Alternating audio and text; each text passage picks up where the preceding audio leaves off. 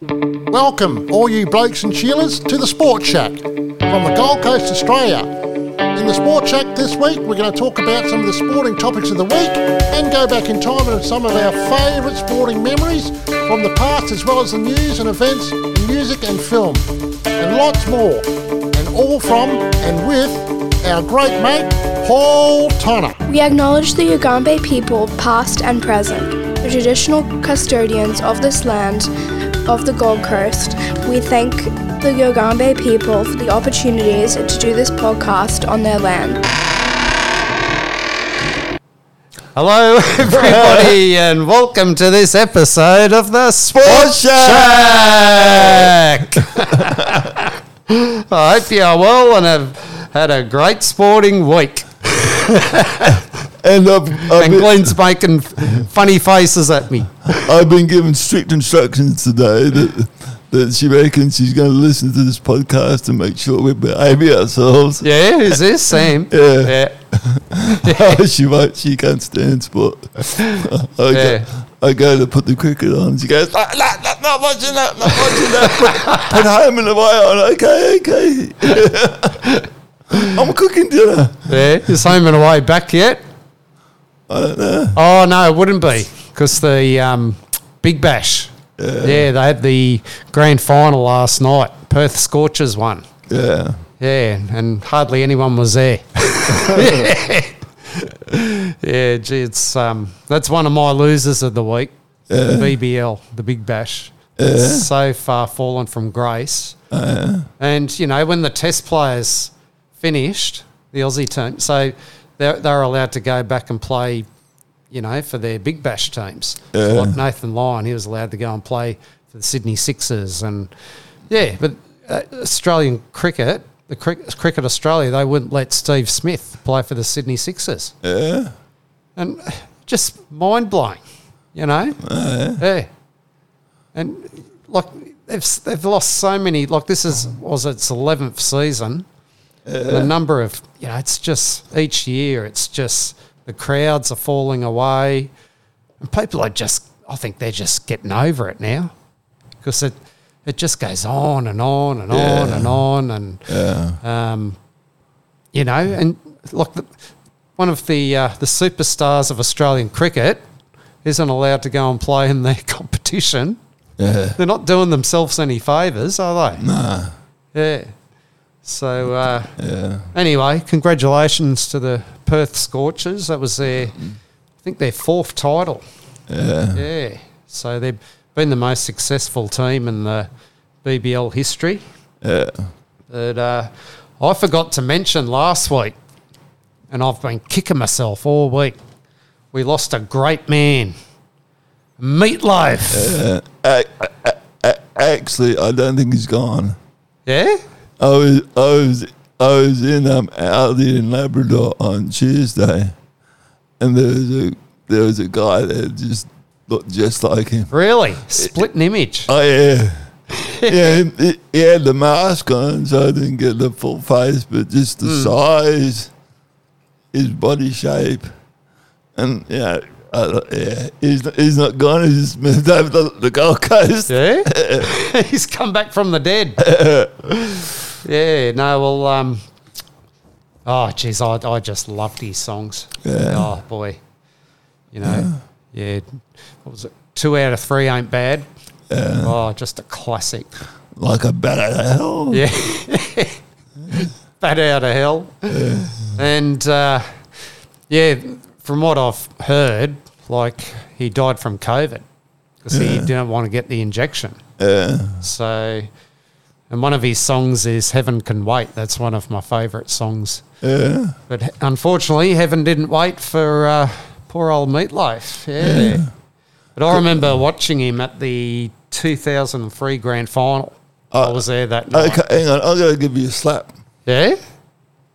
Hang on. Why do I need a slap? What did you say in the first episode? The first episode? Yeah. What, for this year? Yeah. Oh! Yeah. No COVID talk. No COVID talk. Yeah. Well, that's why Livy's not here today because she has to go into isolation. Not that she has COVID. Now that you brought it up, Yeah. I've got a COVID-related story. Yeah, hit me with it. The manager up at the gym that I work at, she's fully protected with the booster jab. She got COVID. Yeah. Her sister came over, who's not hasn't had any vaccinations.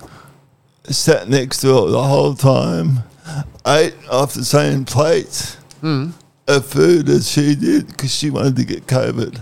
Yeah. She still didn't get it. Oh, she must have a dynamite immune system. Yeah. But that's it, so no more COVID. She must be drinking my wolfberry drinks. Wolfberry. Oh, plenty of That's rum. been getting me through. Oh, plenty of rum, I reckon. Yeah. Yeah. Yeah, so, no, that was sad. I was sad to hear about that. Yeah, no, I saw him at the 2003 grand final. He was at part of the entertainment before the match. Yeah. And he's, riding around on his motorbike and... Yeah, but then he had that performance at the AFL grand final, wasn't it, about 10 years ago? Yeah. Didn't go too well. But No, something, but anyway. yeah, but he had quite a few health issues. Yeah. Yeah, he had, like myself, a lot of issues with back pain and... Yeah. Yeah. But, So rest in peace, Meatloaf. Yeah. So what did you get up to on Australia Day? Had to work. Yeah. Yeah. Yep, what day was it? Wednesday, wasn't it? Yeah. Yeah, I saw on Facebook you guys had some fun. Yeah. Where was that? Just over the road from your place. Yeah? Yeah, they had the entertainment and fireworks. Yeah. And that, so What time do they have the fireworks? 9 o'clock. Oh, right, yeah. No, I was out. I was at men's group. Yeah. Yeah. Ah, bugger, I missed it. No, it was really good. Yeah. Oh, that would have been great. And also the entertainment was excellent from displays from different cultures that are a big part of Australia. Oh, And brilliant. so it was a good night. And Samantha's a beautiful girl looking after me, making sure, because we got rained on a few times. And she made sure. It rained on Wednesday, didn't it? I kept the dryers are good.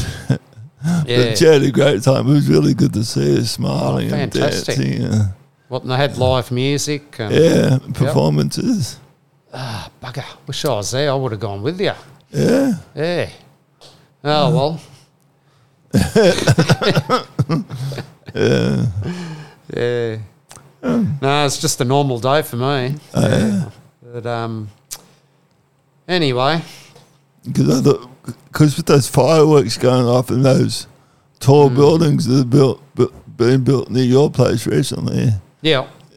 I wonder I'd like to know what it sounds like in there, because when the fireworks go off, I can hear the sound of reverberating off the building. Really? Yeah. So. Oh, the ones on New Year's Eve were great. Yeah. Had a really good view that night. Just right outside my balcony. Yeah. Were they going from the same spot or?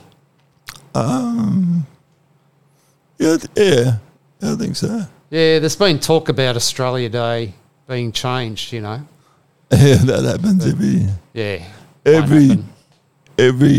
day, but every year. But I think it should be. I think we should become a republic, because after seeing these different groups involved with the displays on Australia Day, there's Chinese dragons and that, and a lot of them were just white Australians, not Chinese. It's a real thick culture, and also just all of them were really good. But there was a play that this group called they help multicultural families. Right. And the guy presenting it, he was so good. He was the best presenter I've ever seen. Yeah. The way he spoke and interacted with the crowd and that. Yeah, well, I tend to agree, Yeah, it's time to be a republic. Yeah. We probably should have been a long time ago. Yeah. But no, we had that referendum, over 20 years ago now, and hasn't been mentioned ever since then, has it? No. Really? Yeah. And, we don't really have anything to do with the British now. It's all more to do with Asia. And It's mainly in sport. Well, we have more to do with America now. Yeah. And anyway, we had looking at our winners of the week. Dylan Alcott. Oh, yeah. Yeah. He was named Australian of the Year. Yeah. So he won his tennis match. He got on a plane, flew to Canberra, not expecting to win the award, and he picked it up. And congratulations to him. Yeah, but apparently in his speech when he arrived at the ceremony and he saw the big ramp there, he thought, I might have been with a chance here. No, but good on him. Yeah, no, he's greatest wheelchair tennis player of all time. And I was watching the final. Because he flew back to play in the final, and I was watching that the other day, and that was his final match before he retired. It was really entertaining. Yeah. It's different watching a wheelchair tennis match compared to a normal one. Because, what they do, playing on the same size court and under the same conditions and rules. Yeah. And then the wheelchair, and they're just a racket in one hand, and getting from side to side of the court. Well, when you're watching it on TV, it's funny because a lot of the times they're out of the frame of the TV. So you're waiting for them to hit the ball back. The cameraman you can't even see them. You're just waiting for the ball to. But unfortunately, he didn't win the final. It was a very tight first set, and he had his chances, but you knew if he lost that first set, it was all over Red Rover. And the guy from the Netherlands, Schroeder, I think his name was. Yeah, he was just way too good. So congratulations to him. And Ash Barty. Oh, she's unstoppable, isn't she? Oh, yeah, but she's still got to win tonight. Yeah. First Aussie lady in 42 years to make the Australian Open final. And if she wins tonight, she's playing American Daniela Collins. And it's going to be a tough match. She'll be the first Aussie in 44 years to win the Aussie Open. But you got to think back in those days, in about 1980 and late 70s, Australian Open was Mickey Mouse compared to what it is now. Like it was, the real black sheep of the the 4 Grand Slams. Not many players bothered to come out. Isn't it that if she wins this one, she would have won all 4 Grand Slams? No, she's won the French. She's won Wimbledon. Yeah, she hasn't won a US. Okay. Yeah. So, if she plays the way she is, she should win, but she just has to be off the game a little bit and, game on. So, fingers crossed. And, Aussie men's doubles team. Aussie men's doubles tennis. Yeah. So it's an all-Aussie final in the men's doubles. Yeah, Kyrgios kicking... Kokonakis, what's his name? Kokonakis, Special K's they call him. And Matt Ebden and the other guy's last name's Purcell. Yeah, so doubles tennis hasn't really been in the spotlight since the Woodies, Mark Woodford and Todd Woodbridge back in the 90s. Yeah. And English batsman Heather Knight, she scored 168 not out for England against Australia in the Ashes test in Canberra at the moment. Yeah. So that was a great innings. And, yeah, maybe she could teach the English batsmen a few lessons of how to play in Australia. Yeah. Now, losers, tennis tantrums. Yeah. Oh, my life. Yeah, just some of these tantrums, you know, these tennis players at the Aussie Open just smashing their rackets on the ground. And you had this Dennis Sharapova, this Canadian, calling the umpire corrupt. And, you know, if that happened in rugby league, straight away you'd be sent off. Yeah. And, and this Medvedev, Denis Medvedev is in the final and he'll probably beat Nadal. Yeah. Yeah. Oh, gosh, he's just the greatest pain in the arse. Yeah.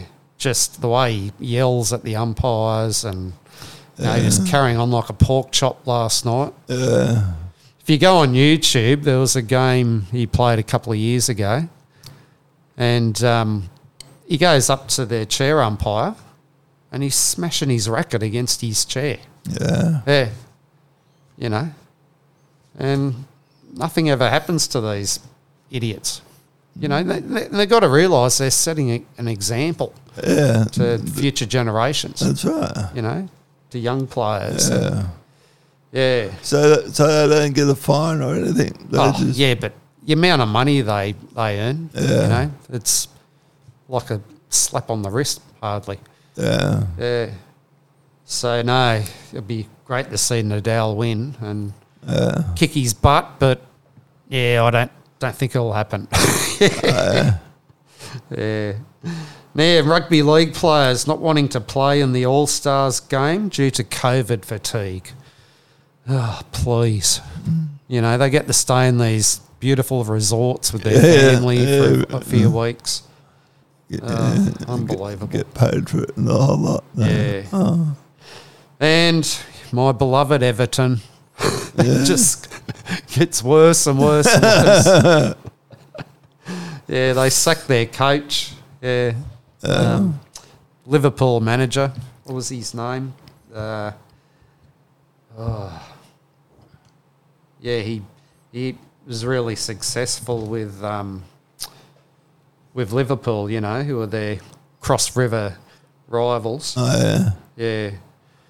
And Aussie Tim Cahill, you know, who, geez, they could do with him right now because he was one of their greats and just brought so much spirit into that club, you know. Yeah. But, you know, they started off the year really well, had some really good wins, and now they're just, you know, they're on the verge of relegation. They haven't won a game in the EPL in over 3 months. Yeah. So, they're just an absolute shambles. Yeah, absolute shambles they are. And, yeah, in my whole life, they've always been in, you know, in First Division, in the main division there. And there's talk about Frank Lampard getting the manager's job, because they call them managers over there, not coaches. Yeah. So, gosh, you know, just things they're just going down the drain, unfortunately. And if they don't get relegated this year, geez, they will next year. They keep going, keep going like this. Unbelievable. Yeah. So, have you got any winners and losers for this week? Yeah, well, just the winner being, I've only got winners really, just as we mentioned before, Dylan Alcott becoming Australian of the Year. Oh, doesn't he leave for dead the previous Australian of the Year? Yeah. Gosh, she should hand that title back. What a spoilt brat she is. Yeah. That's despicable behaviour. Did you see that? Nah. Oh, she was at the Prime Minister's place and just scowled and was really rude to the PM and his wife. And just chip on her shoulder, that one. Yeah. So, no, they made a good choice for this year, that's for sure. Yeah, no. He's done so much for people with disabilities and sport. And, you know, I remember he was interviewed once and he said, you know, winning a tennis Grand Slam is like his 30th most important thing in his life. Yeah. So, he's just got such a passion for, you know, helping people with disabilities and inspiring them. He's inspired so many kids. Oh, yeah, too. he is. Yeah. Yeah, when you see what he's done and worked out, and you think to yourself, when you're an able-bodied person, you go, he's putting me to shame. That's right. Yeah. Someone like Dylan can really make success with his life and in his sport. Well, anyone can. That's right. Yeah. Any other winners? And well, I'll give a winner to an applause to the event organisers and hosts of the Australia Day celebrations. It was the best one ever. It was really so well run, and this organisation and the guy that just was master ceremony. It was just really nice, down to earth, and engaged with the crowd and just mucked around, and just it really felt, even though it was occasionally pissing and rain and then going off again, it was just a really good night.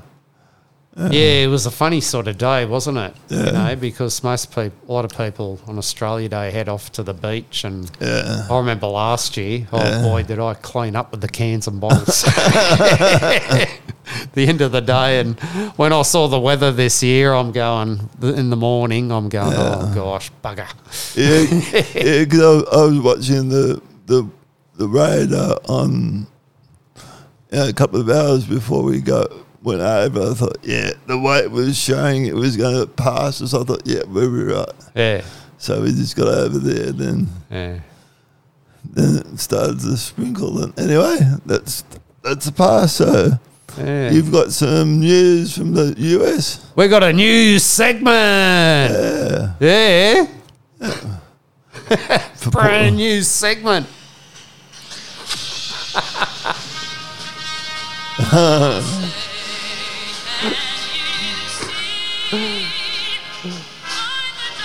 It's got something to do with America.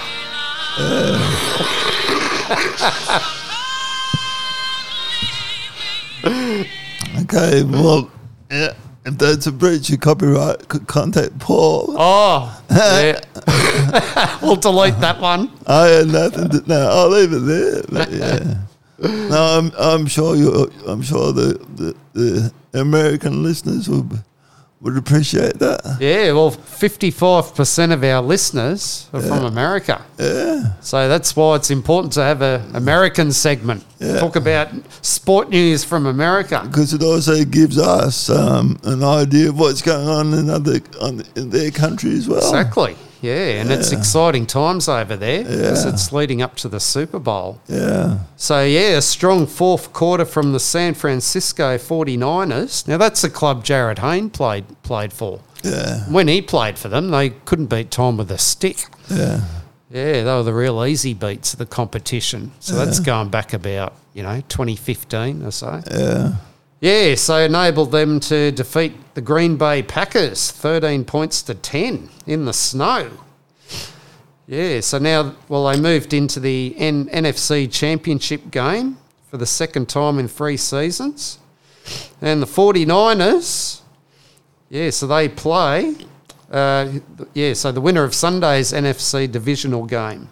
So that was between the Tampa Bay Buccaneers, who won the Super Bowl last year. That's Tom Brady's team. And the Los Angeles Rams. And have a guess who won that? I don't know. The Rams. The Rams. Yeah.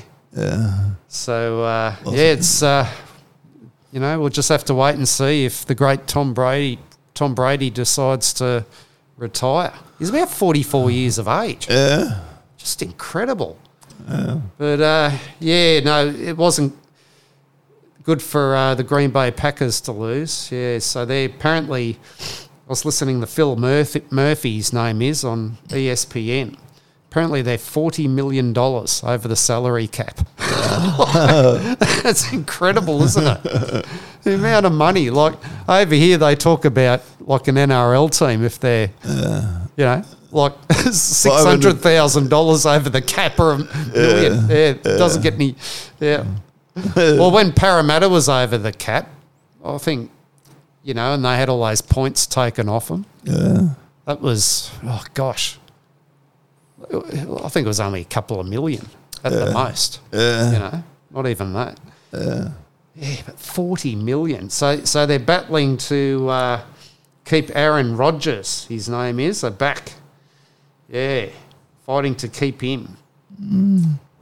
So, Green Bay lost at home, unfortunately. Yeah, so the Kansas City Chiefs, they beat the Buffalo Bills in overtime. Yep. So, basketball star Stephen Curry. So he's probably the biggest superstar in basketball today. Yeah. He scored on the buzzer for the first time in his illustrious career. The 33-year-old took a few dribbles to his left, found enough space and drilled a 20-yard jumper as the clock hit 0 to help the Golden State Warriors beat the Houston Rockets 105 to 103. Yeah. Now, in the American Hockey League, or the AHL, they suspended San Jose's Barracuda. It's a good nickname, isn't it? Yeah, their forward. Now, see if I'll get this right. Christoph Rabik for 30 games for directing a racist gesture towards Boko Imama of the Tuscan Roadrunners during a game. Now, according to Holden Perrelli from CNN, Rabik will be provided the opportunity to work with the National Hockey League's Player Inclusion Committee to participate in education and training on racism and inclusion.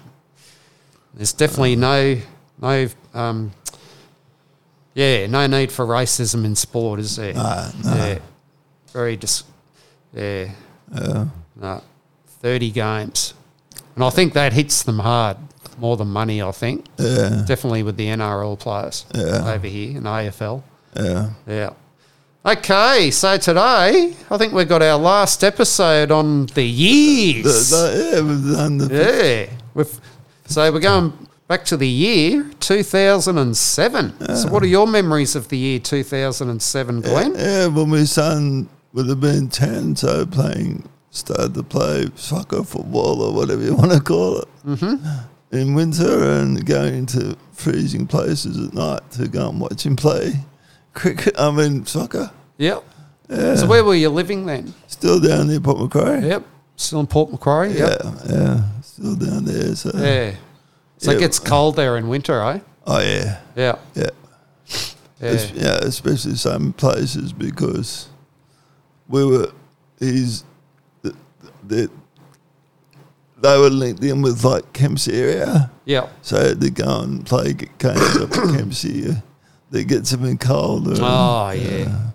And with me cerebral palsy in the muscles, once I get cold, I just stay cold. That would have been a nightmare. It doesn't matter what I do. Yeah. So as soon as I get home, I open up the rum and start pouring that down my throat to warm me up. So any other memories? That would have also been. He did started cricket as well. All right. In that team. Yeah. Yeah, he was going to the same primary school I went to. Really? Yeah. All those years later. Yeah.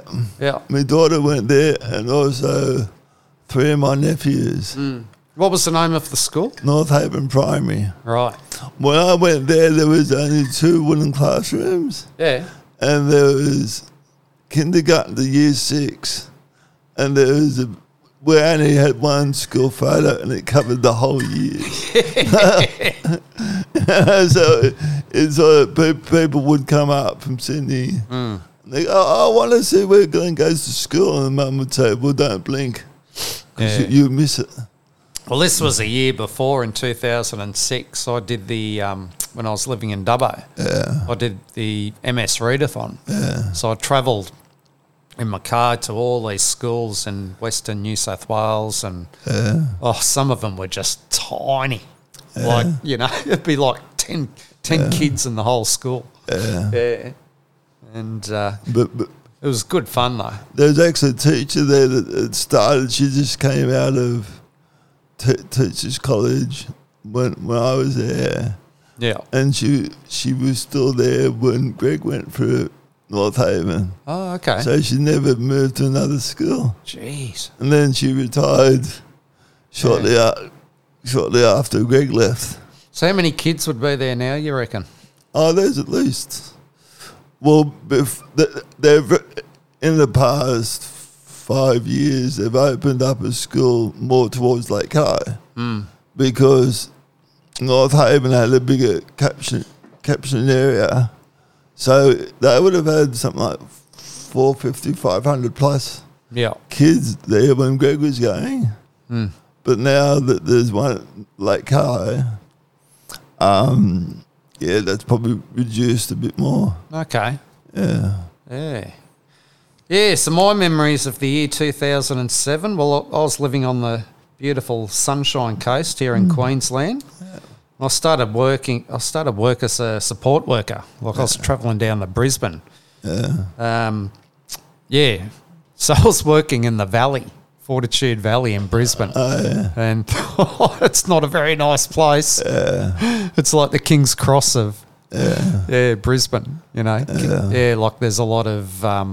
I was working like in a halfway house. And there was, people in there with drugs and there were brawls going on. And, I remember I turned up for one shift once and, I'd sort of just moved to Queensland. And Paul's got his Parramatta jersey on. He gets out of the car in the valley. So there's a lot of, drugs and prostitution in that area, isn't there? Yeah, I've driven through there, but I've actually never stopped. But I got out of the car, got my Parra jersey on. This guy basically comes along and mugs me because I was wearing a Parra jersey. A friend's band made a film clip for one of their songs called "Run and Hide," and it was filmed in the valley up there. It's experienced some interesting things when I was working in there, but I ended up purchasing a sports coaching business, which I set up and commenced on the Sunshine Coast. So I travelled to Melbourne for the training, and so I set it up and lost a lot of money out of it over the year. I did it for about 3 years or so. But it was good because it got me back in the PE teaching. And I never thought that I'd ever go back into that. And I picked up a lot of skills and, had to employ a lot of coaches. And, it's hard work, running a franchise business. And, and I had to buy a ute, because I had to it was a beautiful Toyota Hilux ute. What a feeling. Well, I had to. With the amount of sports equipment I had to carry around, I had to have a lot of space to put it in. So, and all I had before that was like a little Suzuki Jimny. That wasn't going to do the job.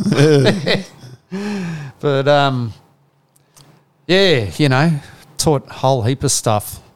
I had to learn all these circus skills and, I've got some equipment there I brought over for Sammy's kid, Maddie, to play with, and so I still have a lot of that there. And but I ended up doing a lot of birthday parties on the weekend. And I remember there was a family in Brisbane. They rang me, because normally that wasn't my area. And they rang me up and said, they were desperate for someone to do this party for their kid. Yeah. And I thought, oh, yeah, okay. You know, and they offered to pay me more money and I travelled down there. Kids had an absolute ball. Yeah. And, just from that one party, like word of mouth, I'd have another party down there the next weekend and the next weekend and the next weekend. And I ended up working with a magician, and he used to come along with me to the parties. Yeah. So, but when Olivia was born, I was glad to give it away then. Yeah. So, no, it was an interesting year, action-packed year, and I actually travelled to Europe too. I spent a lot of time in Italy, and I went on a European cruise around the Mediterranean. Went to Croatia and Spain and the French Riviera. And there was on this cruise, like it was American cruise ship, right? And so that I went to all these trivia sessions. And it was a waste of time because all the questions were American. And I had no idea, you know. But, the food was unreal. And, like, you know, when you go... Have you been on a cruise before? Nah. Yeah, so when you go on cruises, they stop at these places for a day, you know. So, say they stop at, at Barcelona. You get off the boat and... You go and have a look, and there's a bus there waiting, and you go on a tour for half a day, then come back to the boat. And, when we were at France, we stopped. It was near Nice. And, this tour I went on was the Nice. There was a medieval town right up on this mountain, you know, and its name was Ez. And, so I went on this tour, the Nice and Ez tour. And the Americans were calling it the Nice and Easy tour. Nice and easy. Can I go on the Nice and Easy tour, please? Did you ever go on any of those tours for the under 35s? Yeah. Kentucky. See, I went on about under 3 or 4 of them. Yeah, what were they like? Oh, full on. Yeah. I went on one around New Zealand. And I made the big mistake of going out every night and drinking and getting home in the early hours of the morning. And I ended up halfway through that. I was so sick. I spent the rest of the time, you know, in bed. And in Queenstown, I was in bed. I got taken to the hospital, actually. I was that ill. Because you just get so run down, you know. And if one person on that bus is sick, you know, it's like Omicron. Everyone gets it. Spreads like wildfire. And then I went on one in America, all around the West Coast, and that was unreal.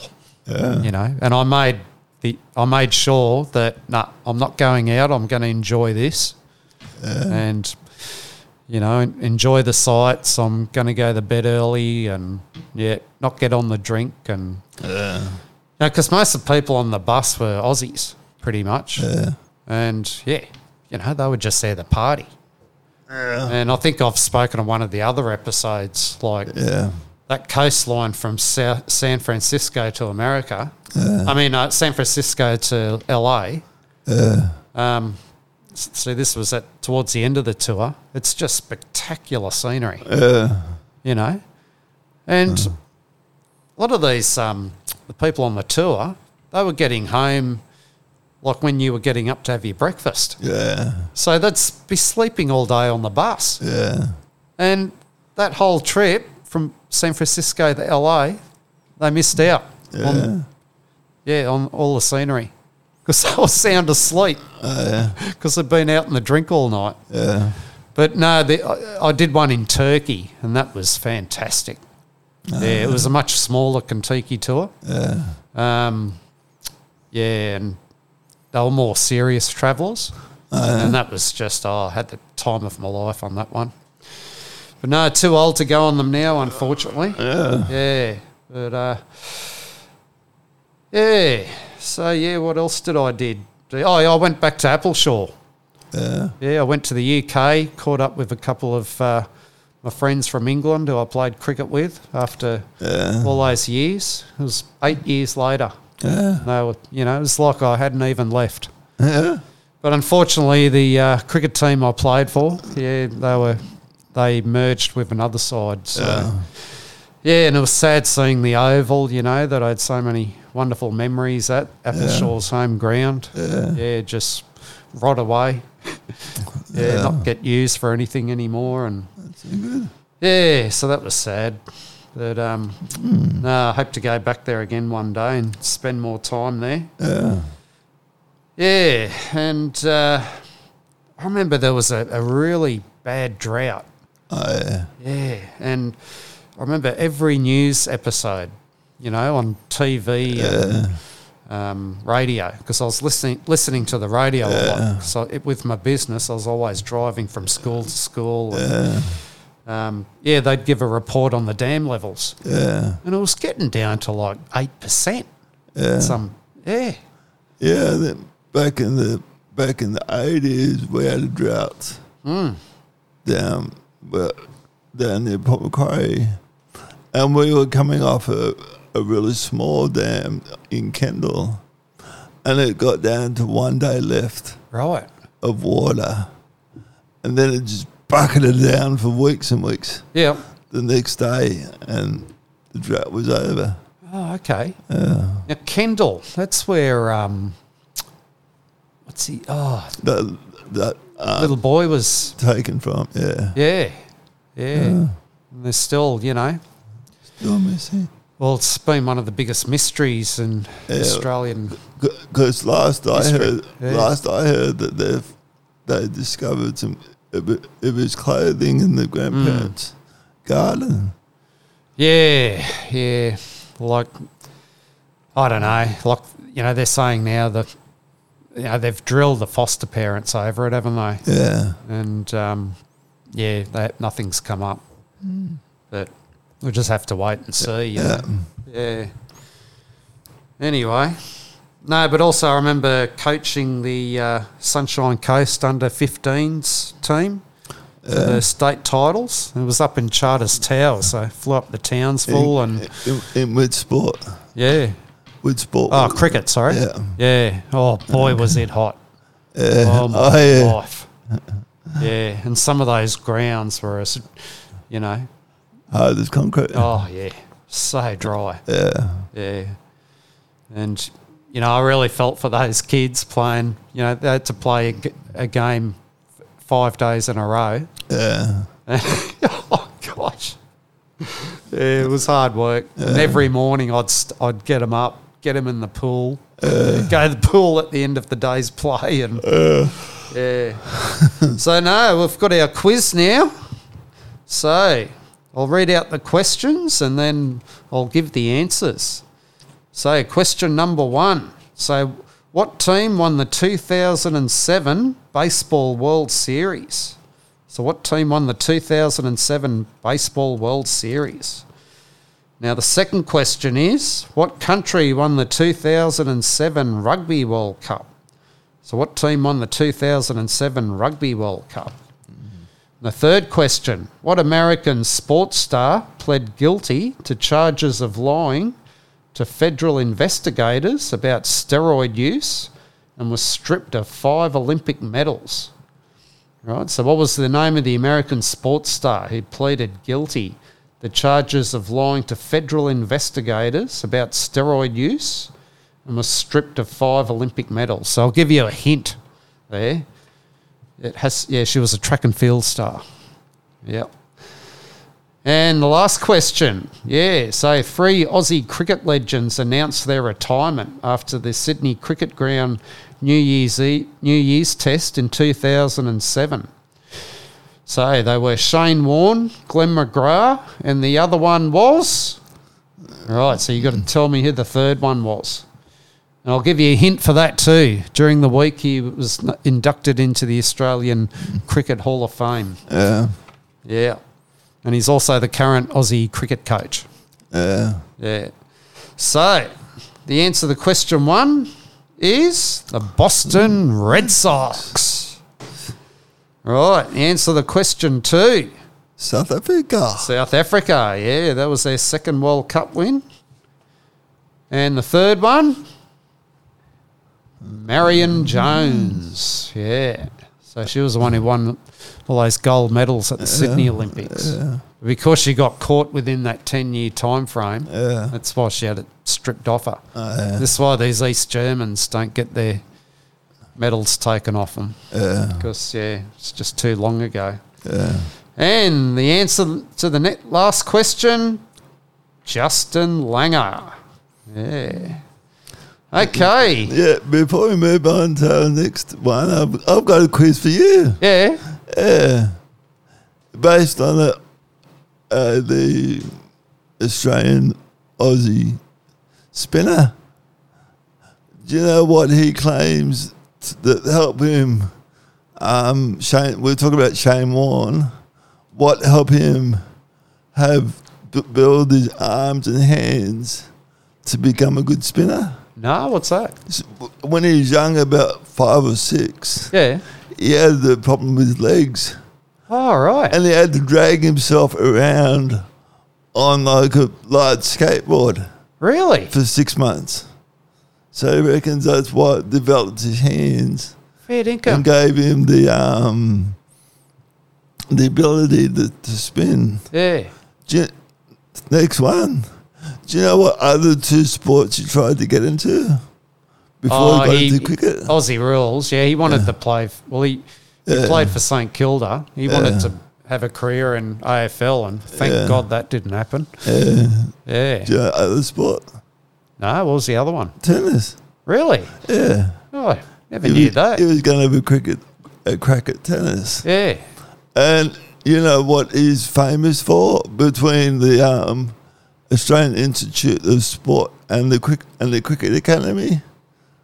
Oh, what's that? He's the only one that's come out of both those organisations to go on to play for Australia. Really? Yeah. Yeah, I know. When he was at the Cricket Academy, because it's in Adelaide. Yeah, he got into a lot of mischief there, apparently. Yeah. Good old Warnie. Yeah, and the IPL, when he was over there coaching, it was after he retired, the players were on $1 million a week. Yeah. Well, he was the captain coach of the team that won the very first title there. Yeah. But it was interesting, like what you were saying before, you know, how he had problems with his legs. Yeah, just before I came over today, I was listening to the Brett Lee podcast. Yeah. So Brett Lee's, you know, one of Australia's fastest bowlers ever. Yeah. He was talking to Shoaib Akhtar. He was a Pakistan fast bowler. Oh, really fast. So there's only been 3 bowlers in history that have bowled over 160 Ks an hour. Shoaib Akhtar holds the record. So, the 3 are Jeff Thompson, Brett Lee, Shoaib Akhtar. So I think it's 161.3 Ks an hour. And see if you know this one. What happened in the first over in the Ashes test over in England?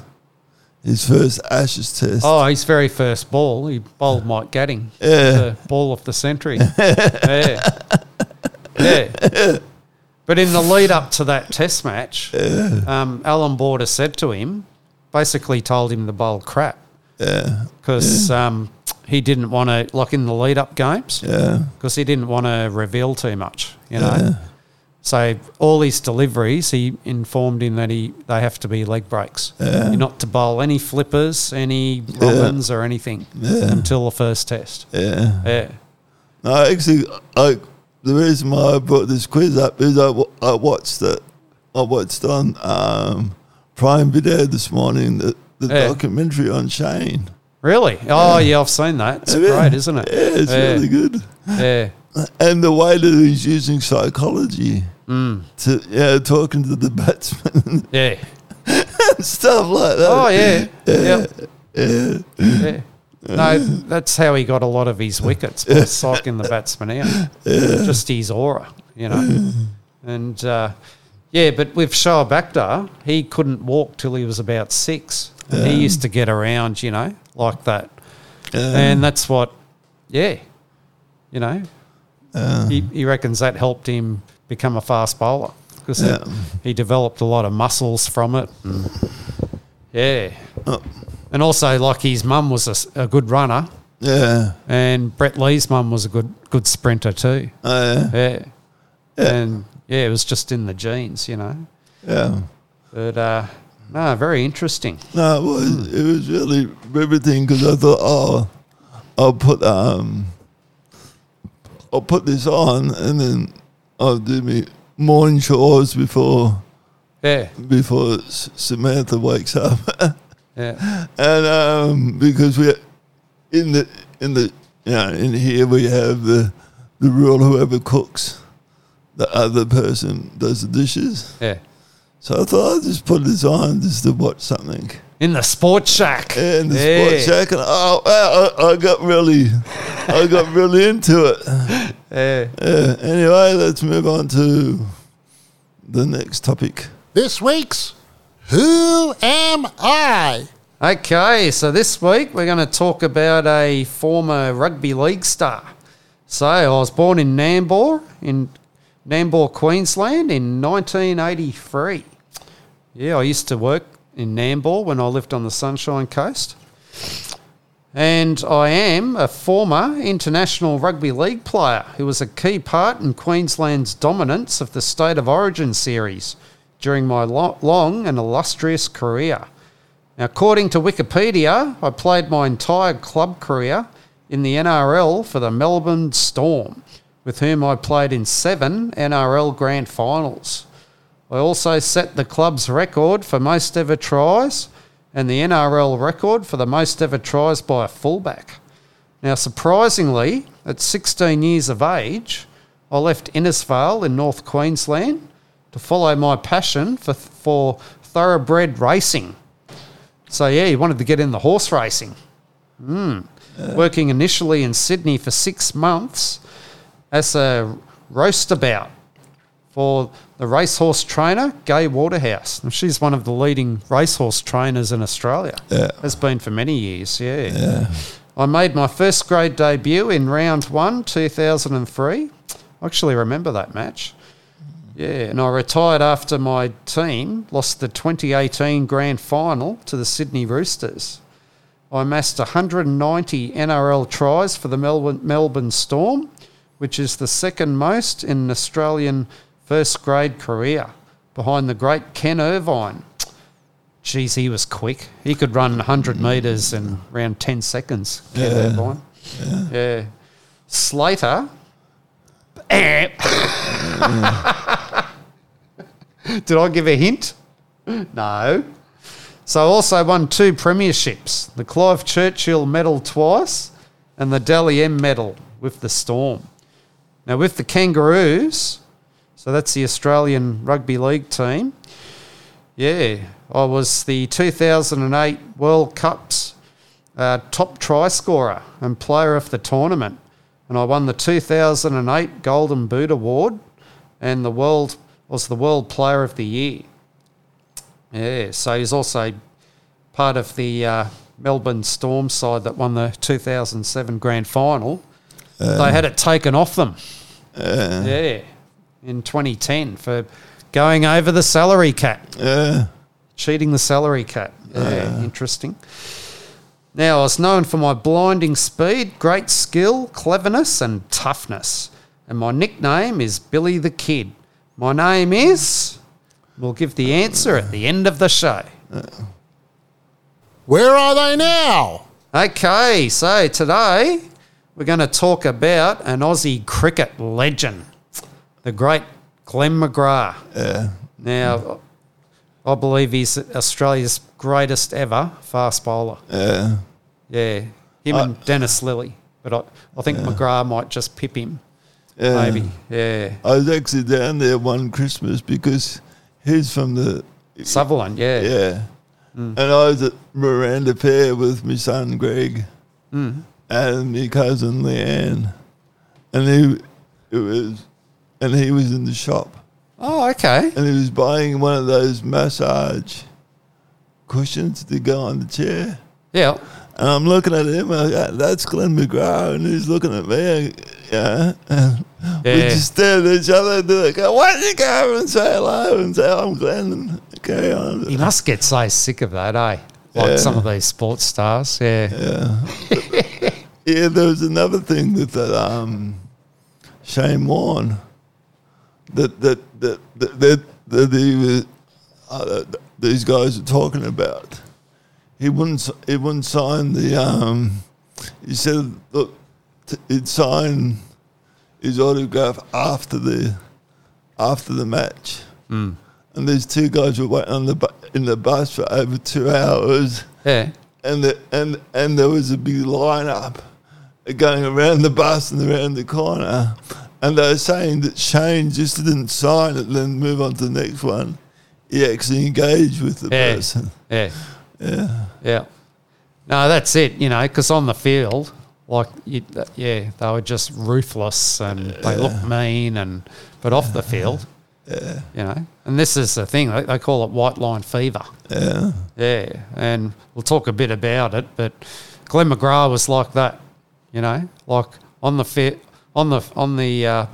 he was this fearsome fast bowler. He was always snarling at batsmen, but off the field, just one of the nicest blokes you'll ever meet. Yeah, laid back country guy. Yeah. So he was born in Dubbo in 1970. So yeah, that's where we were talking about Dubbo in our last episode, weren't we? Yeah, that's where I lived for several years. Yeah, so he's born in Dubbo. Now, McGrath is an Australian former international cricketer. He played international cricket for 14 years. Now, he was a fast medium pace bowler and is considered one of the greatest Australian international bowlers of all time.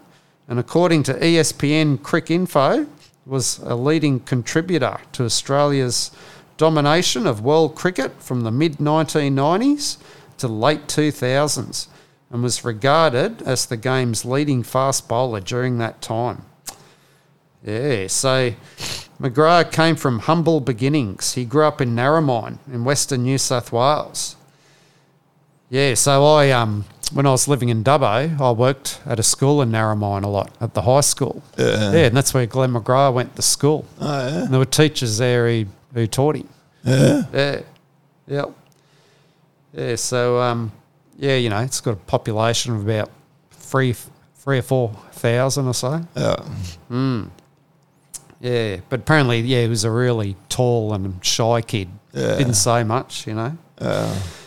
Yeah, but he moved to Sydney to play grade cricket, and he lived in a caravan.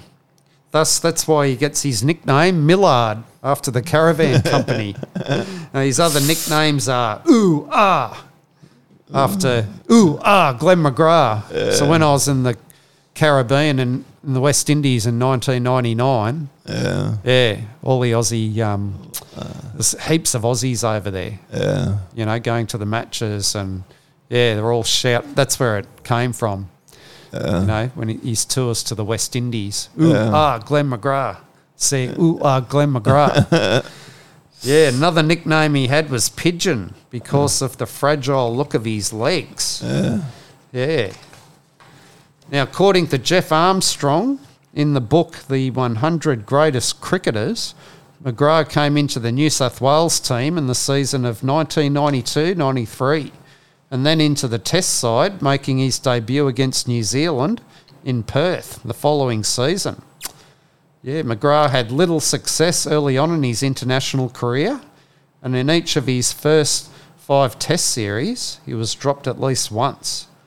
Now, it was during the 1995 tour of the West Indies that McGrath stood tall after Australia's main 2 fast bowlers, Craig McDermott and Damien Fleming, went home injured. McGrath was required to spearhead the attack, and he took 17 wickets in the 4 tests and was a key part of Australia winning the series. It was their first against the great West Indies side in 21 years. Now, he bounced the best batsman throughout the series, even though he was regarded by many as the worst number 11 batsman in the world. and that he would cop plenty of bounces from the likes of the great Curtly Ambrose and Courtney Walsh. I wouldn't want to get bounces from them. That's when, the ball's pitched short, bouncing at your head. Yeah. So he stayed at the wicket when batting with Steve Waugh in the deciding test match at Kingston, Jamaica, and enabled Steve Waugh to reach his double century.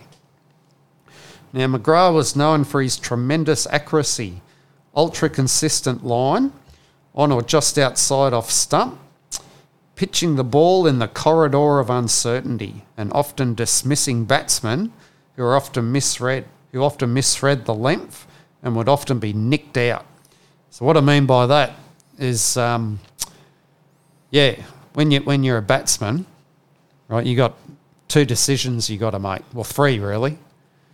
From the time the ball leaves the bowler's hand to the time you hit it. So you need to decide, am I going to go back? So am I going to step backwards or am I going to step forwards? Right? So generally if the ball is fairly pitched up, you're going to go forward, right? Try and hit it down the ground.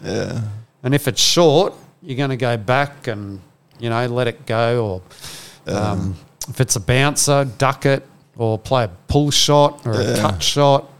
So what McGrath, what he was so good at doing, well, the third decision is whether you attack the ball or defend it.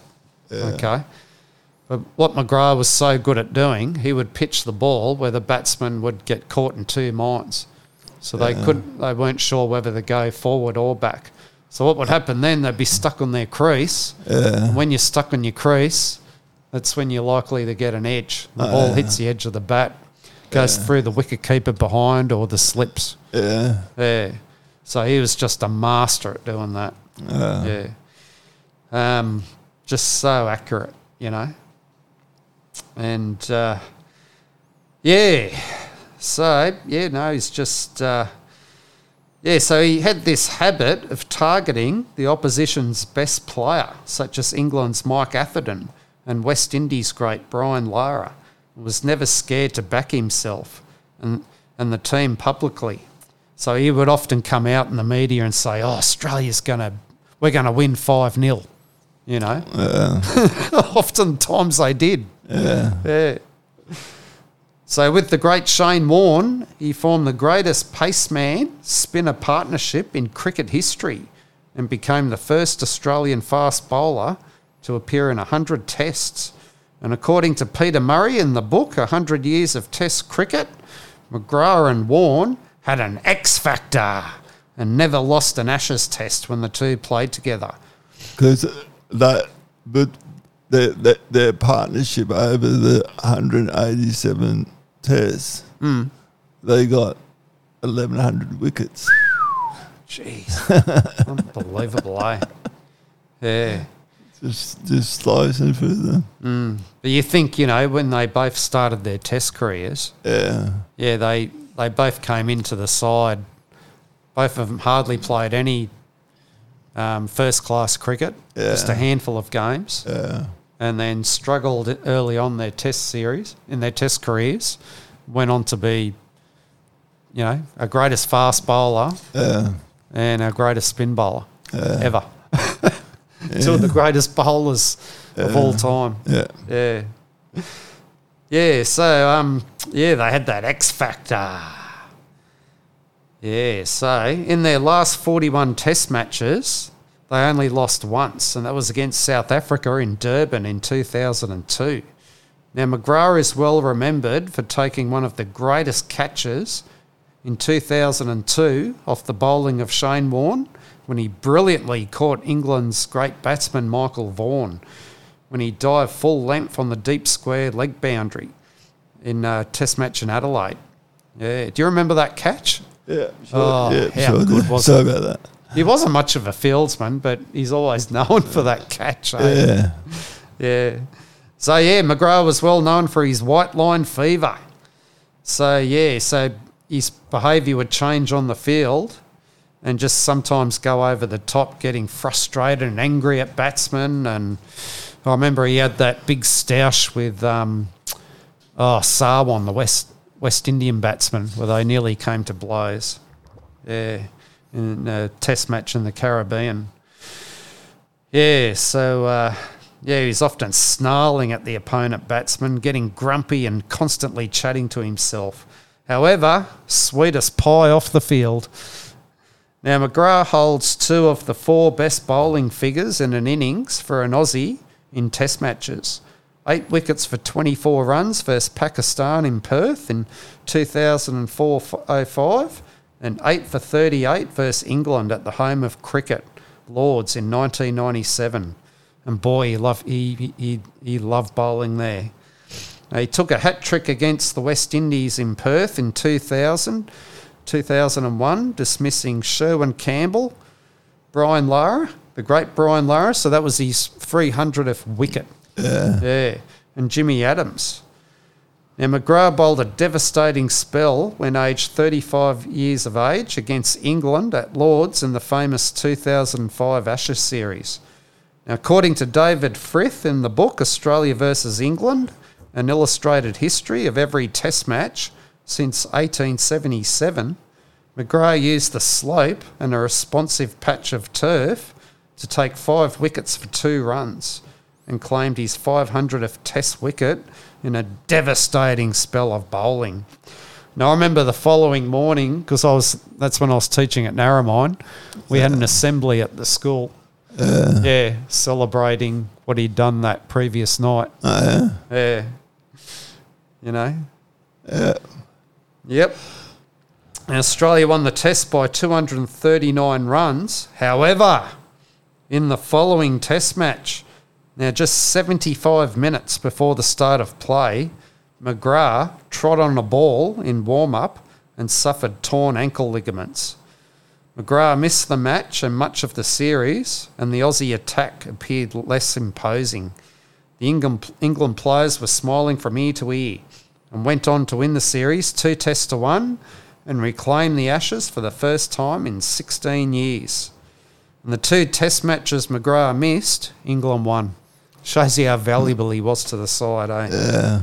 Now, McGrath has taken more one-day international wickets than any other Australian and has been part of 3 World Cup winning sides, 1999, 2003 and 2007. Now, McGrath retired from Test cricket at the end of the 2006-2007 Ashes series, which Australia won 5-0, completing a whitewash. Now, all up, he played 124 Test matches. That's a lot of Test matches for a fast bowler, because they often break down injured. Yeah. He claimed 563 wickets with best bowling figures, 8 for 24, and a high score of 61 runs. So, he improved his batting over the years. Now, McGrath finished his tremendous career on top, being named Player of the Tournament in the 2007 World Cup, and was a key member of the Aussies who successfully defended their World Cup crown when they defeated Sri Lanka in the final. McGrath claimed the most wickets in the tournament with 26, and according to Cricinfo, was the highest in any single World Cup tournament. Yeah. Now, McGrath amazingly was able to recall all of his test wickets. So all of his 563 wickets, he was able to remember each one. Who he got out, what delivery it was, how he got them out. Unbelievable, eh? I think Sir Richard Hadley, he was like that too. Just shows you how focused they must have been, eh?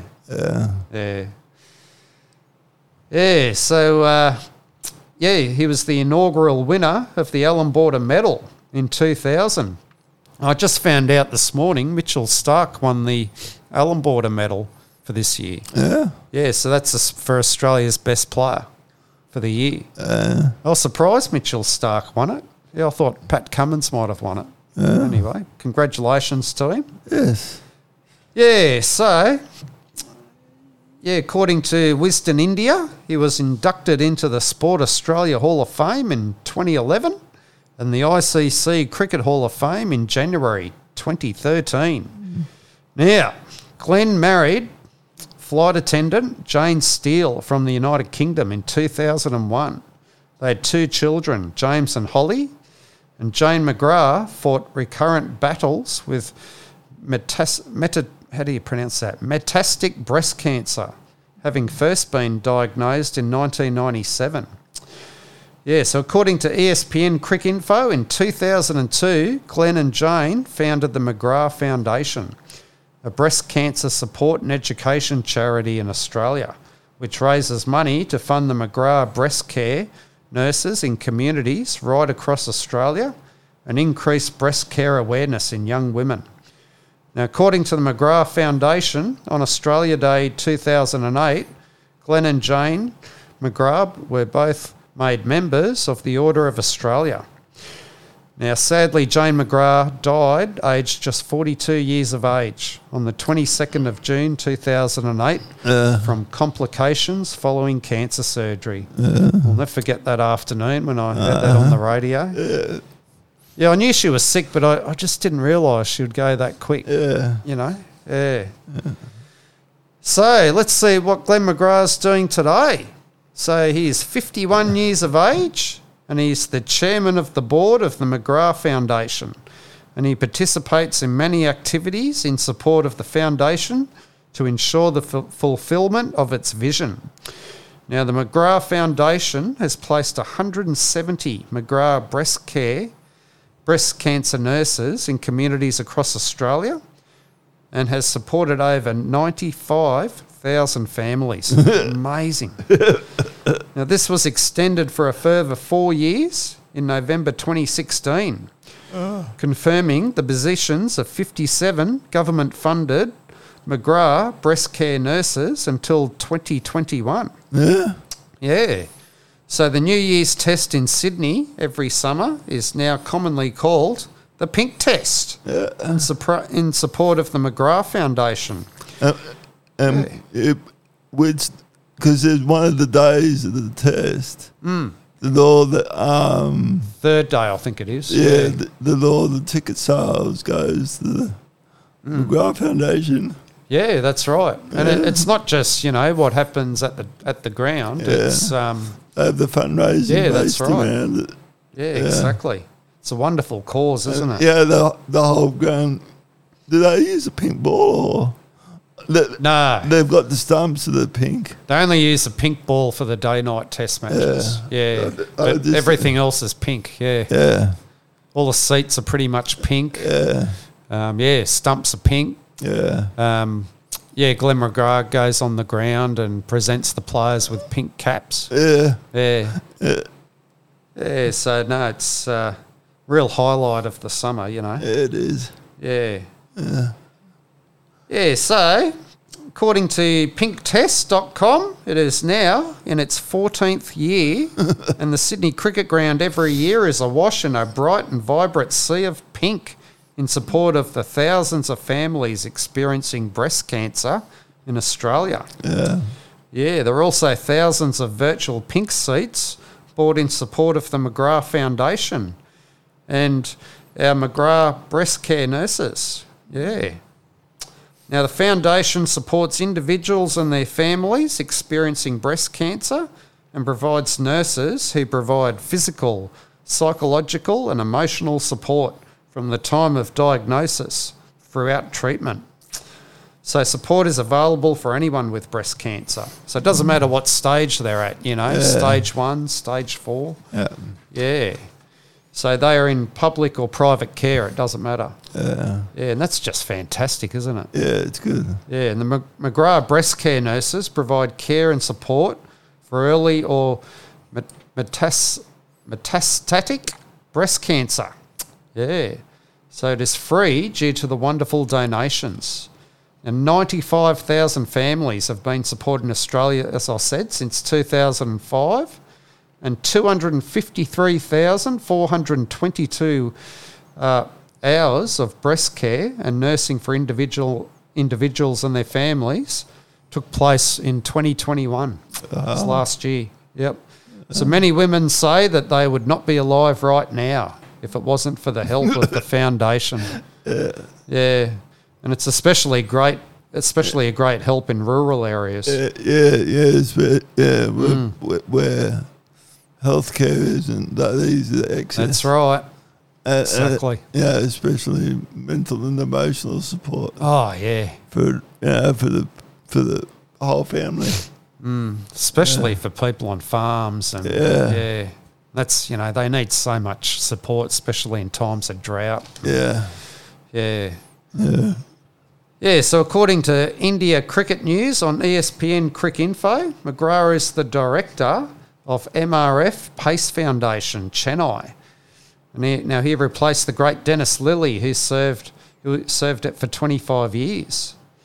Now, Glenn McGrath met Sarah Leonardi, an interior designer, during the 2009 Indian Premier League. They married, and according to the Sydney Morning Herald, they had a daughter in 2015 named Madison. Now, according to Larissa Nicholson in the Sydney Morning Herald, in 2015, McGrath received widespread criticism when it was revealed he had killed a variety of animals during a hunting safari in South Africa. Yeah, I never knew that. That really turned me off him when I saw that. I just thought that was after what he's been through and creating the foundation and exactly. And then seeing that, I thought, that's not good karma. Well, I think because he grew up in the bush. He was used to going out with guns and shooting. No excuse, eh? Especially he's expressed his regret about this. Apparently, So, but I think the foundation just takes up so much of his time now, and he does a lot of commentary too. He's often on the ABC cricket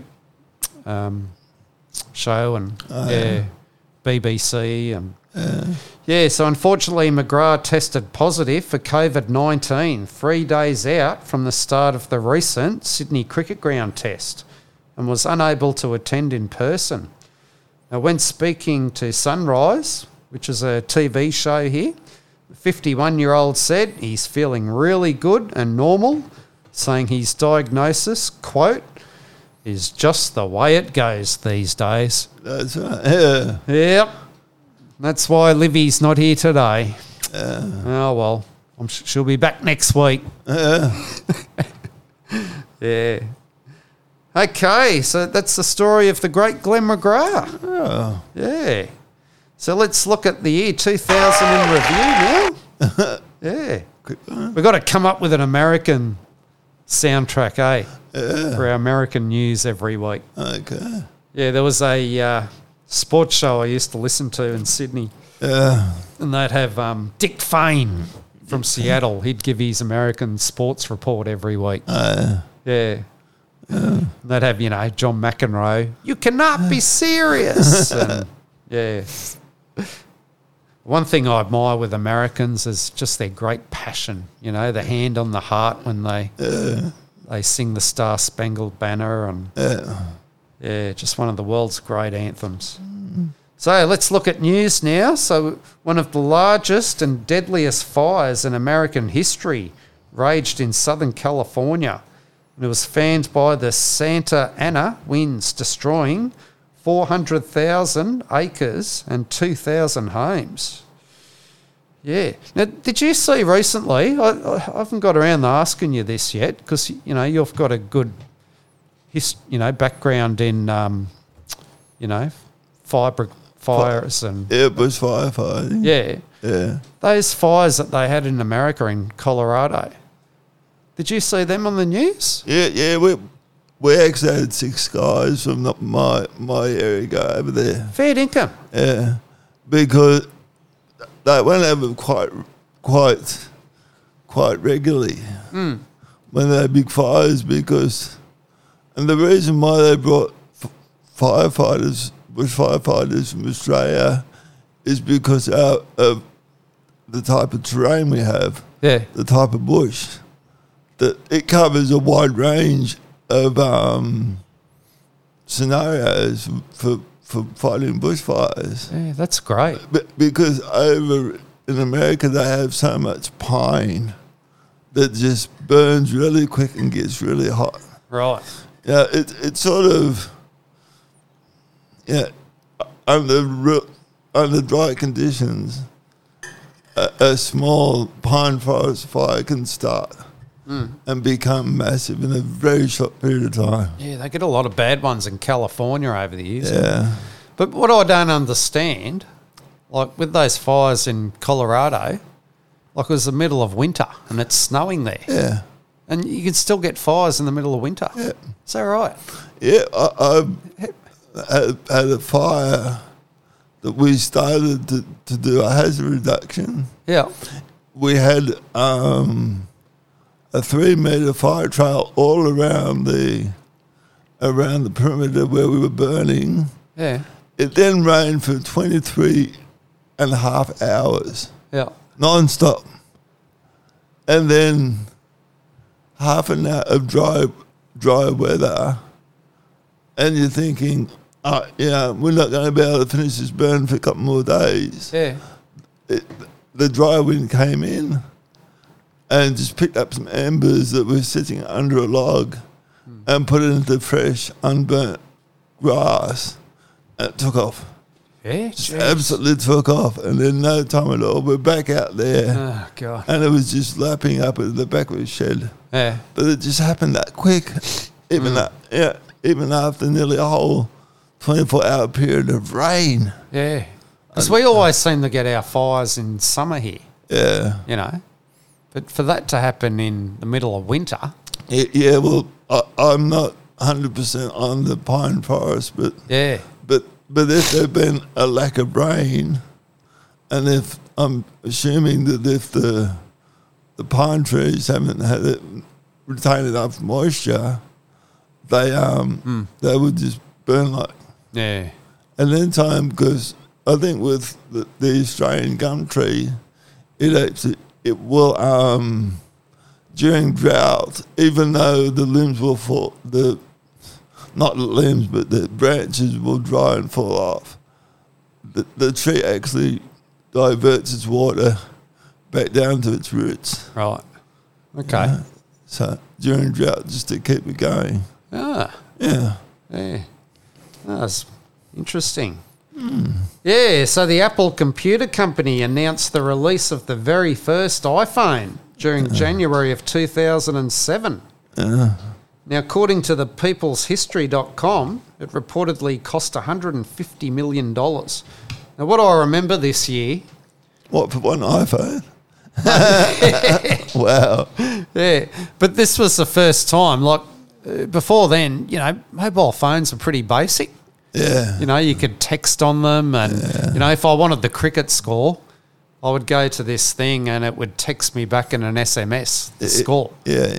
But early 2007, when the Cricket World Cup was on, boy, I could watch all the highlights on video. Yeah. And I'm thinking, wow, look at this. And I'm pretty sure that was with an iPhone that I had then. Yeah, but, you know, that sort of phone today would just be chalk and cheese to what we have now, eh? That's right, Yeah. So NASA's New Horizons spacecraft flew past Jupiter during February of 2007 on its way to Pluto. Wonder where it is now. So New Horizons took updated photos of the solar system's largest planet. New Horizons received a gravity assist from Jupiter as it flew past, which increased its speed and helped shorten its journey to Pluto by about 3 years. Yeah. Gee, it's just a massive planet, eh? Probably 50 times the size of Earth, I'd say. Yeah. You know, it's probably got moons that are bigger than Earth. Yeah.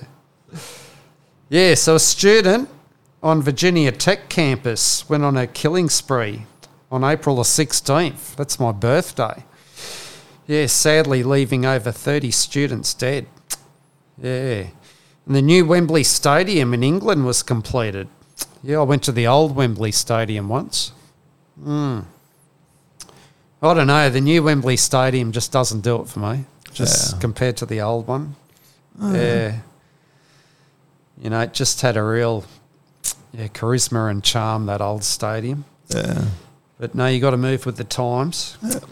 Yeah, and severe drought in Australia caused wheat crop to fail and prices to increase around the world. And a bomb attack on the former Prime Minister of Pakistan, Benazir Bhutto, happened. And she was assassinated. Yeah, so they don't know whether it was from a suicide. There was a suicide bomber and he fired some shots, so they don't know whether she died from the shrapnel or the or the gunfire. Yeah, so there was a terrorist attack at Glasgow Airport in Scotland by terrorists working as doctors in the British Health Service. Now, when I went over to Europe that year, we went to Glasgow. Yeah. You know, caught up with a friend of my ex-wife, stayed there. And it's a dreary place, Glasgow. Like middle of summer there, and it's like 10 degrees. Just cloudy and dark. And and about a week after that happened. Yeah, we left about a week before that. Yeah, that terrorist attack. Yeah. The car drove into the airport. Yeah, so Nancy Pelosi, she was elected as the first female Speaker of the US Congress. And Kevin Rudd, he became the new Prime Minister of Australia after the Labor Party won the election, ending John Howard's 11 years as Prime Minister. Oh, Kevin 07. Kevin 07, that's right. So, he grew up in Nambour. You know, we were just talking about Nambour before. And he worked in a cafe there, Kevin Rudd, when he was a kid. Yeah. And you go into this cafe and they've got a plug up there saying, Kevin Rudd worked in this cafe. So after 5 years detention in Guantanamo Bay, David Hicks returned home to Australia in May after pleading guilty to terrorism charges in a controversial deal. Now, according to Elaine Ford from ABC News, Hicks was released under an interim control order. Yeah, that was a bit iffy, that, wasn't it? Yes, it was. Yep. And a New South Wales coroner found Indonesian forces deliberately killed 5 Australian-based journalists at Balibo in East Timor in 1975. But the Indonesian government has rejected the findings. Yeah, I watched the movie for that once. Yeah. It was interesting.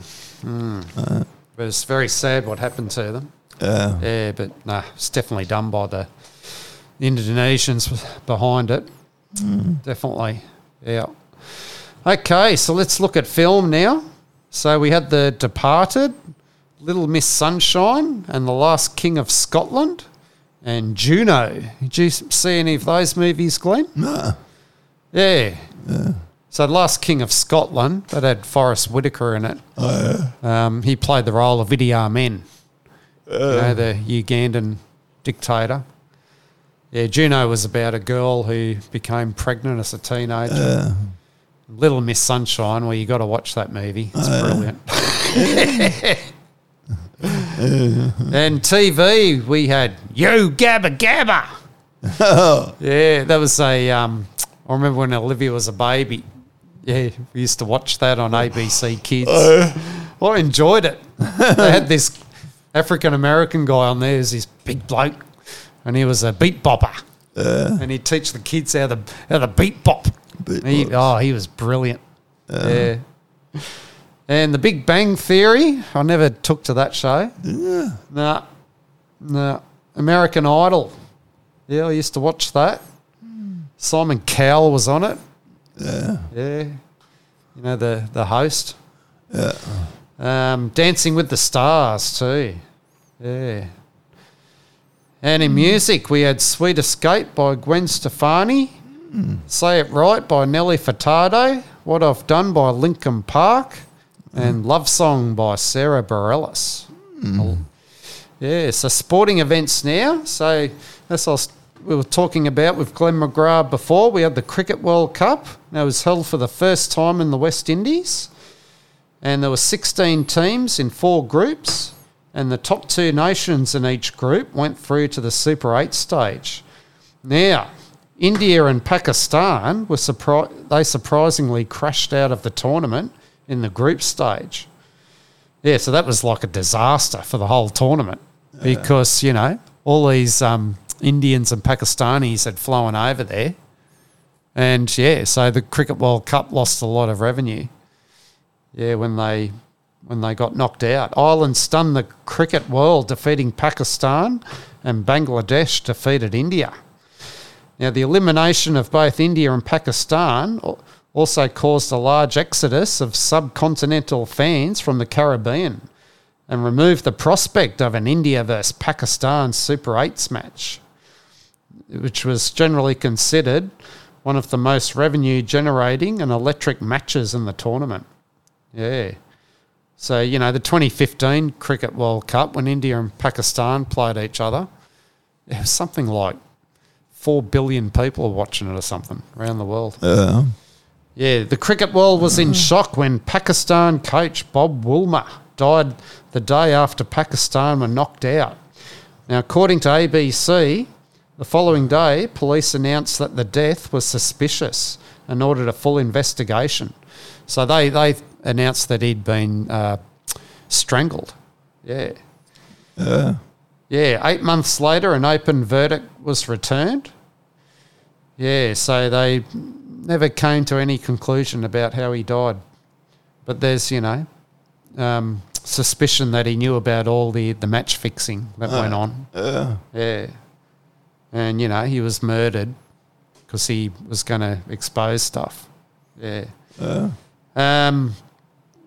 So 8 months later, so that was returned. So Australia went on to win their 3rd successive World Cup, defeating Sri Lanka in the final by 53 runs in the dark in Bridgetown in a rain-shortened match. Now, Aussie Adam Gilchrist, he played a brilliant innings of 149 runs off 109 balls. Now, this was the highest for any batsman in a World Cup final. Now, according to Michael Roberts in the book, Great Australian Sporting Moments, Gilly smashed 8 sixes and 13 fours. Now, there was some controversy in this match over Gilchrist's use of a squash ball inside his glove during his innings. However, the MCC, they stated that Gilchrist had not acted against the laws or the spirit of the game, since there is no restriction against the external or internal form of batting gloves. Yeah, so Gilchrist used a squash ball inside his glove for years as a practice aid to keep his bottom hand from moving too far around the grit. Now, Tasmania, they won their first ever Sheffield Shield title, thrashing New South Wales in the final by 421 runs. And the Rugby World Cup was held in France, and the tournament was won by South Africa, who defeated England in a tryless final, 15 points to 6. Now, hot favourites, the New Zealand All Blacks, were knocked out by France in the quarter-final, 20 points to 18. Yeah, there was a massive forward pass in that got France home. Yeah, and Australia bowed out in the quarter-final. Their quarter-final match against England, 12 points to 10. Now, the Melbourne Storm won the NRL Grand Final, defeating Manly, 34 points to 8. However, as we said, in 2010, Melbourne were stripped of their premiership due to salary cap breaches exposed during the 2006 to 2010 seasons. So they had the 2007 title taken from them, the 2009 title. They had the 2006, 07, 08 minor premierships taken off them too. Gosh. Yeah. Because they ran a double, double series of books. Yeah. So what they presented to the NRL was fake compared to what their actual... Pay. Yeah. Yep. So Geelong, they thrashed Port Adelaide in the AFL Grand Final by 163 points to 44. It was the greatest winning margin in VFL AFL Grand Final history, and the victory marked Geelong's 7th premiership win and ended its 44-year premiership drought. Queensland won the State of Origin series 2-1 and won for the first time at New South Wales home Telstra Stadium when they clinched game 2, winning 10 points to 6. I remember I was overseas when that happened and I went, bugger. Yeah. Now in tennis, Rafael Nadal won his 3rd straight French Open title and Roger Federer won his 5th straight Wimbledon title. And both of them won many, many more, didn't they? Yeah. Yeah, both defeating each other in the finals of their respective Grand Slams. Yeah, so Nadal beat Federer in the French and Federer beat Nadal in Wimbledon. Geez, I hope Rafa gets up tonight. Yeah. Yeah. No, tomorrow night it is. Ash is playing tonight. And she better win. Go. Or else I'll be absolutely gutted. No, she'll win. I'll be in tears. Yeah. Now in golf, American Zach Johnson won the Masters at Augusta, and Angel Cabrera from Argentina won the US Open. And if you ever see him, he's like, he looks like the most unfittest sportsman you've ever seen. He's, small, plump fellow, but geez, he could play golf. Won a couple of majors, yeah. He was in the playoff with Adam Scott when Adam Scott won the Masters 2013. Yeah. Ireland's Patrick Harrington won the British Open and Tiger Woods won the US PGA. Now, the Women's Soccer World Cup was held in China and was won by Germany. And the World Athletics Championships were held in Osaka, Japan. The USA topped the medals with 14 gold, followed by Kenya with 5 gold. And Australia did well, winning 2 gold medals to Jana Pittman, who was who was our guest last week on Where Are They Now? Yeah. Yep, in the 400-metre hurdles. Yeah, Supermum. And Nathan Deeks in the 50-kilometre walk. And American Tyson Gay won the 100 metres and the 200 metres gold. Okay, Glenn, motorsport time. Come on, sound the pick.